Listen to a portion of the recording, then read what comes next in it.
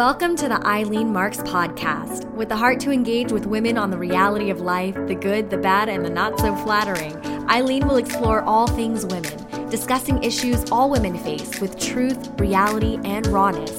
Eileen will cover topics like marriage, parenting, emotions, health, and spirituality. Join Eileen and special guests as they explore the God-given influence women have in the world. Hi, ladies. Hey, have you ever found yourself wanting something so bad that it causes you to really lose your peace about it? And even those around you are losing their peace because of something that you want so bad. It can be anything from maybe a career or a home or a car or an object, whatever it is. When we become so obsessed with things, it steals our peace.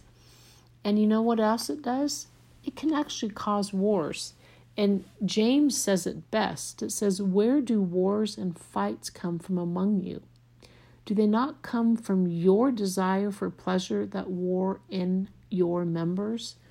So when we want something so bad and it's causing us to fight those that love us, those that we love, it's time to say, whoa, what am I doing? It's easy to get here. But I want to tell you a scripture that has really helped me, and it's Proverbs 16:3, and it says, "Commit your works to the Lord, and your thoughts will be established." So I have learned through a painful process to be able to say, Lord, this is something that I really want. I'm going to commit this to you. And I ask that you give me your thoughts. You establish my thoughts, the thoughts that you want me to have about this. And you know what, ladies? He does it. And as I release it to him and I just wait for him, I stop demanding my way. I stop making it such a big deal. He gives me a peace. I can walk away and just go, Lord, I trust you. You know me better than I know myself, and you know my future. So I can trust you. And he has blessed me above anything I could ever imagine.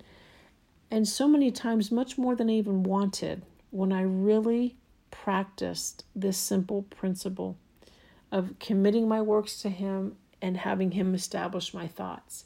So I want to encourage you, as I encourage myself, that we can trust God. I love Proverbs. It's wisdom for every day.